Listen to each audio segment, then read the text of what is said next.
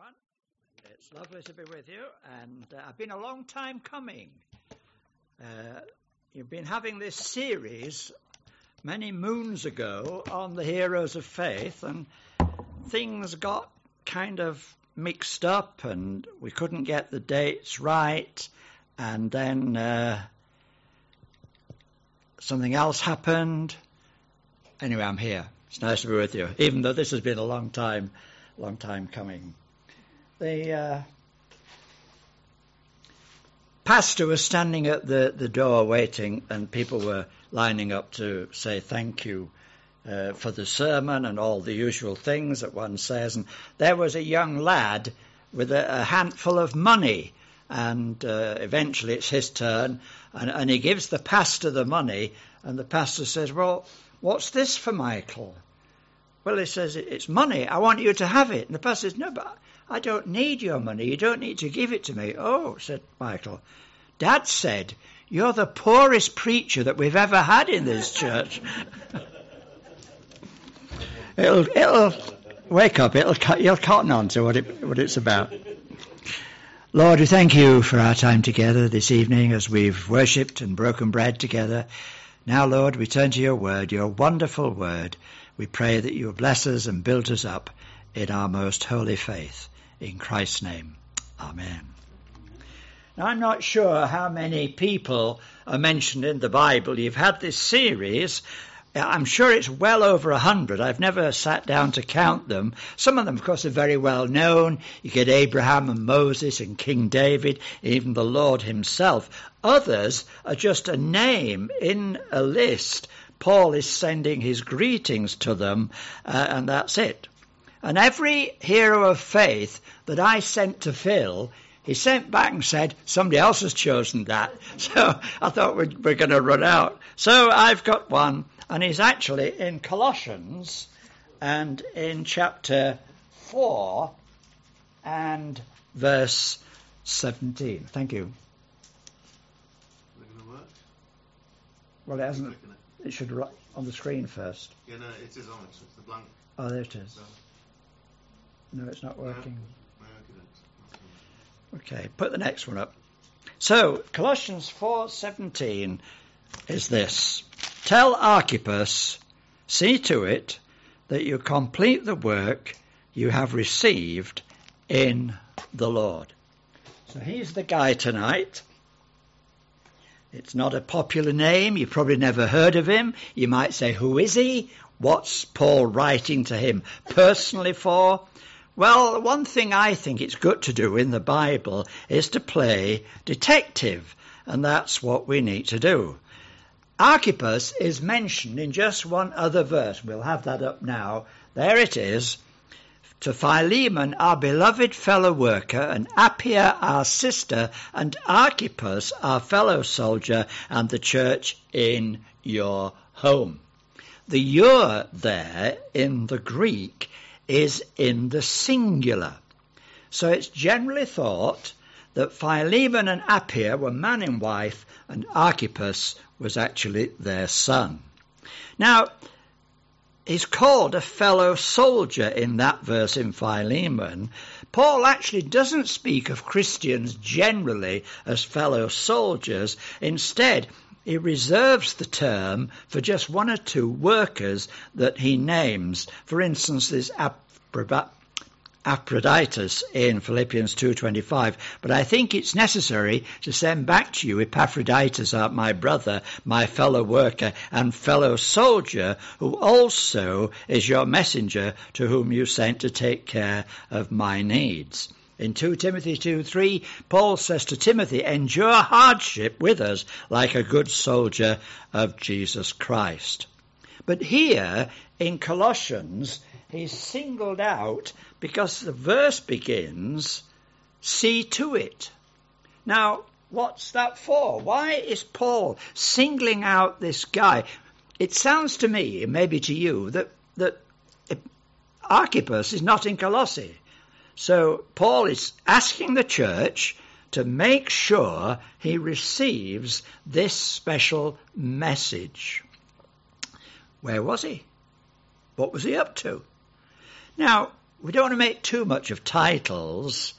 We know that he laboured with Paul somewhere, hence the idea that he's a fellow soldier, a fellow worker. We assume he had a work in the Lord, and Paul is sending him this special message to actually complete it.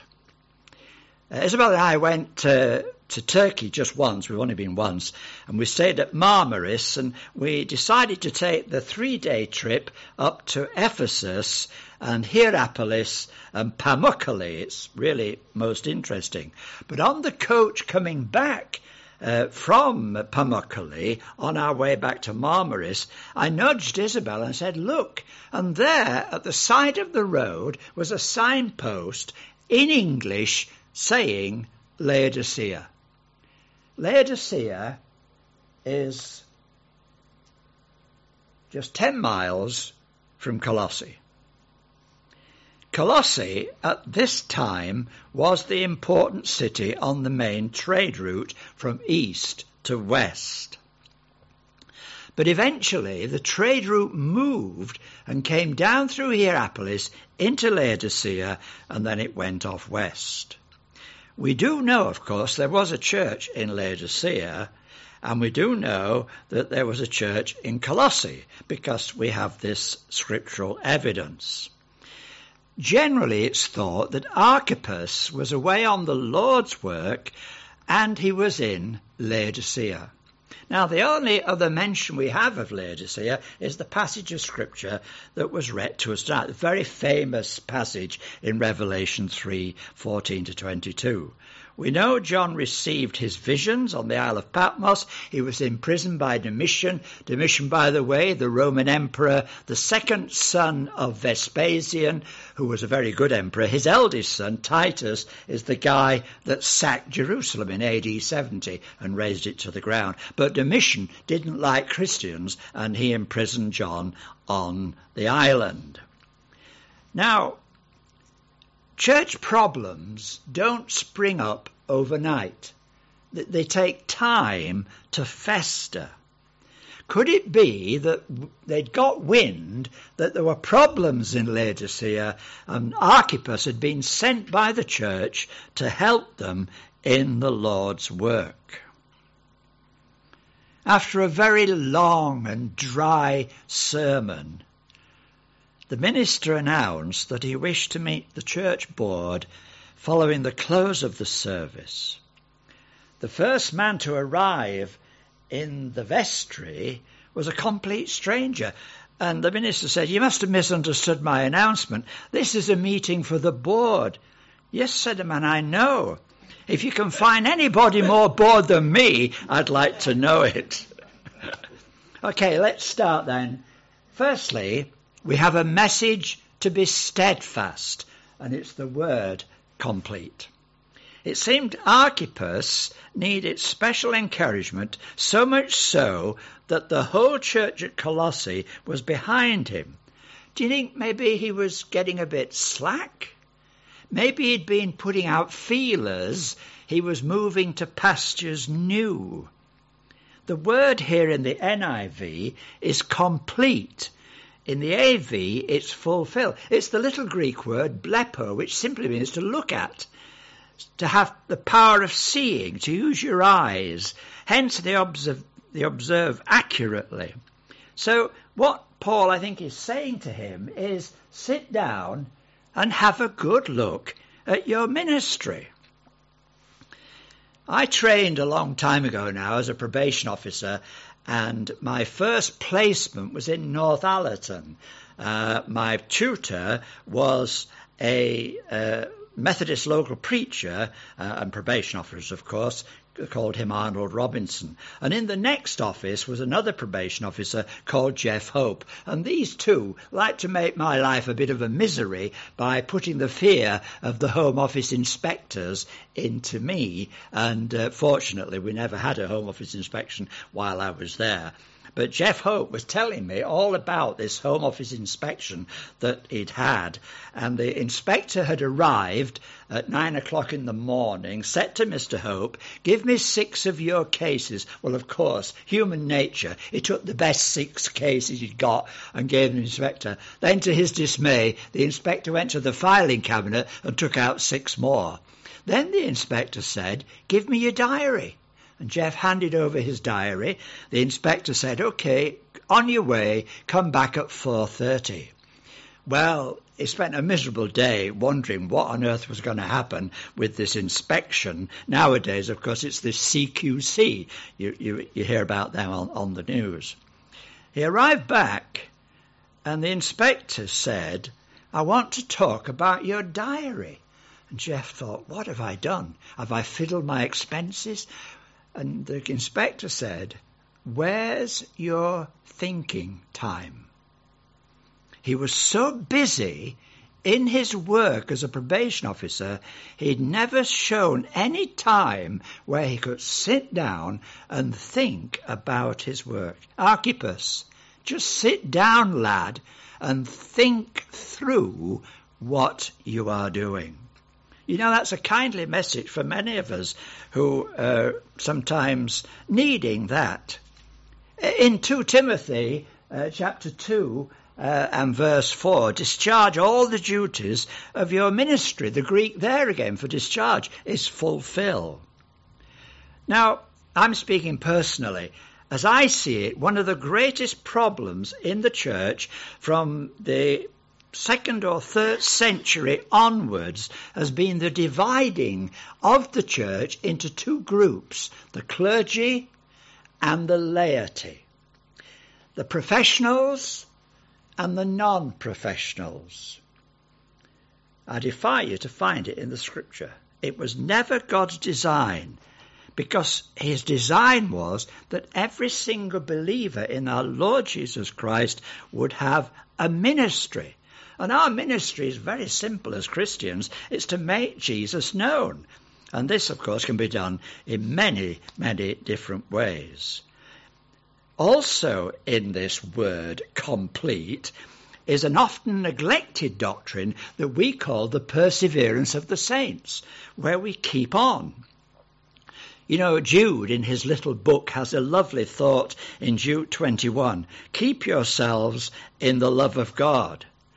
But in Jude 24, he is able to keep you from falling. So our responsibility is to keep ourselves in the love of God, and God's responsibility, he says, I'll keep you from falling. So going on in Christ, growing up into him, going on with your ministry may not be the exact root of this verse, but it's very easy to stagnate as Christians. It's easy to give up our ministry because nothing appears to be happening. And Jesus made it very clear in all his teaching, you've got to endure to the end. The great C.S. Lewis, in his book Letters of C.S. Lewis, says no amount of falls will really undo us if we keep on picking ourselves up each time. We shall, of course, be very muddy and tattered children by the time we reach home, but the bathrooms are all ready, the towels are put out, and clean clothes are in the airing cupboard. The only fatal thing is to lose one's temper and give up. It's when we notice the dirt that God is most present with us. It's a very sign of his presence. Revelation 3:15. I know your deeds, the Lord said to the church at Laodicea. They're neither cold nor hot. I wish they were one or the other. So is God saying to us tonight, look, complete what you've started. Secondly then, there's a ministry to fulfill, and it's the work. Or it could be translated ministry. The word in the NIV is ministry, and it's the word diakonos, which is there. But there's another word in the in the New Testament, which is very, very similar, and that's the word diakonia, translated servant or minister or deacon. It actually came to be an office in the New Testament church. And diakonia, according to Vine's dictionary, is the office and the work of a deacon. Now, whether Archippus was a deacon or not, we're not told, but he had a ministry to complete, as every believer has. Look, you might not call yourself a minister, but you've all got a ministry. You see the difference? And thank God, only you can do it in God's prescribed way. I read a story of an elderly widow who was rather restricted in her physical activities, and she couldn't get out much. She sought the Lord because she wanted to serve him. After praying about it, she realized that she could bring blessing to other people by playing the piano. So the next day, she rang the local newspaper and she put an ad in the paper. Pianist will play hymns by phone daily for those who are sick and dependent. This service is free. When the people rang, she said, "What hymn do you want?" Put the phone on the piano and played the hymn. Within a few months, she brought help and cheer to hundreds of people. Many of them poured out their hearts on her, to her, and she was able to speak to them about the Lord. You see, we need to give diligence to the work of the Lord because he wants us to fulfill it. You know what was wrong with the church at Laodicea? It was so poor, the Lord was going to spit them out of his mouth. I've lived in Singapore for over 6 years, and boy, you got used to the Chinese spitting. There's no spitters like the Chinese. But, you know, these words are key. Rich, do not need a thing.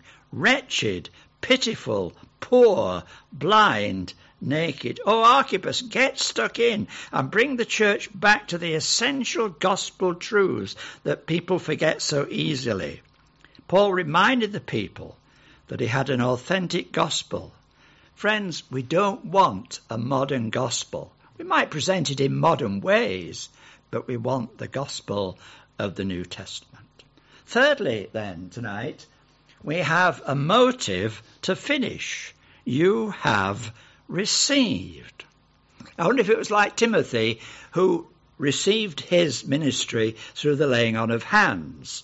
Oh, we've got Titus chapter 1 and verse 5. The reason I left you in Crete was that you might strengthen out what was left unfinished and appointing elders in every town as I directed to you. Or Acts 14:23. Paul and Barnabas appointed elders for them in each church and with prayer and fasting committed them to the Lord in whom they put their trust. The word appointed means raising your hands. And it's a kind of a reception thing. You know, all believers are in the reception ministry. John 1:12, to all who received him. You know, give your life to Christ is no gospel. God loves you is no gospel. The gospel is receiving Christ into our hearts by faith. Eric Alexander, one of the past ministers of St. George's Tron in Glasgow, says the only thing we can contribute to our salvation is the sin that made it necessary. Amazing, isn't it? We can't contribute a thing. And when we accept that, then life becomes one of receiving. Acts 20:24. However, I consider my life worth nothing to me, if only I may finish the race, complete the task the Lord Jesus has given me, the task of testifying to the gospel of God's grace. And in Revelation 3:18, the Lord is counselling. I counsel you, to the Laodiceans, to buy from me gold refined in the fire, so that you can become rich, and white clothes to wear, so that you can cover your shameful nakedness, and put salve on your eyes, so that you can see. How we need to open our hearts so the Holy Spirit can fill us day by day. Finally then, the fourth heading is a master to serve, and it's the Lord. I don't know whether you agree with me, but we live in an age of a very, very weak gospel. Some preachers haven't got enough gospel to save a fly, and too many people seem to think all Jesus has to do is save them, and they know nothing of his lordship. Well, here then is the secret of the fulfilled ministry. We serve the Lord. James Denney, a very respected commentator, says, you cannot at the same time give the impression that you are a great preacher and that Jesus Christ is a great Saviour. Now this phrase, in the Lord, that occurs here in Colossians 4:17 is Paul's favourite phrase. He uses this some 86 times, more than any other phrase in the New Testament. It comes in different forms. Firstly, it's in the Lord, then next it's in Christ, and then next it's in Jesus Christ, next it's in Christ Jesus, next it's in him. They all actually mean exactly the same, that every believer is part of the corporate body that's in Christ. But you see, it's only when we're in him that we can be effective for any work of the Lord. We can't succeed on our own. The good news of the gospel makes sure we don't have to do that. All we have to do is to share it with people. It might be the giving of a tract. It might be giving of the Good News newspaper. It might simply be talking to friends over a cup of coffee. But you know, God does not discharge his servants. Here is the true diaconia, servant work. Get down on your knees and God will raise you up. There are two great radio works in the United States. You may have heard of them. There's Back to the Bible, founded in 1939 by Theodore Epp. There was Radio Bible Class, founded in 1939 by Richard DeHaan, who was actually a medical doctor. Theodore Epp, the founder of Back to the Bible, realized that there was something wrong with his radio ministry, not been going all that long, and in those days they had an amazing coverage. Both these men who knew each other and became very great friends virtually covered the United States. There was no television, of course, it was just radio only. And Theodore Epp writes that when he stopped receiving critical letters, he became very convicted that he was not challenging his flock enough. I'm afraid, he said, that when I'm pleasing everybody, I'm pleasing nobody, especially the Lord. And it's the Lord that counts. I don't think he was suggesting that he sit down at the microphone and start insulting all his congregation or being rude to them or anything like that. No, what he was not doing was he was not sharing the gospel properly. He was not upsetting anybody. Friends, Jesus says, I come to bring a sword. I don't come to bring peace. The gospel is offensive. The gospel does divide people and families. But we must be certain that it's he, the Lord, that we serve first and foremost. We're to be faithful to him, and in being faithful to him, we're then faithful to the corporate body, the church of our Lord Jesus Christ. So the Lord finishes in Revelation, those whom I love I rebuke and discipline. So be earnest and repent. Here I am, he said. I stand at the door and knock. If anyone hears my voice and opens the door, I'll come in and eat with him and he with me. To him who overcomes, I will give the right to sit with me on my throne, just as I overcame and sat down on my Father's throne. He who has an ear, let him hear what the Spirit says to the churches. I think the Gospels probably preach from that verse as much as any other verse in the New Testament. But it's not a Gospel verse, is it?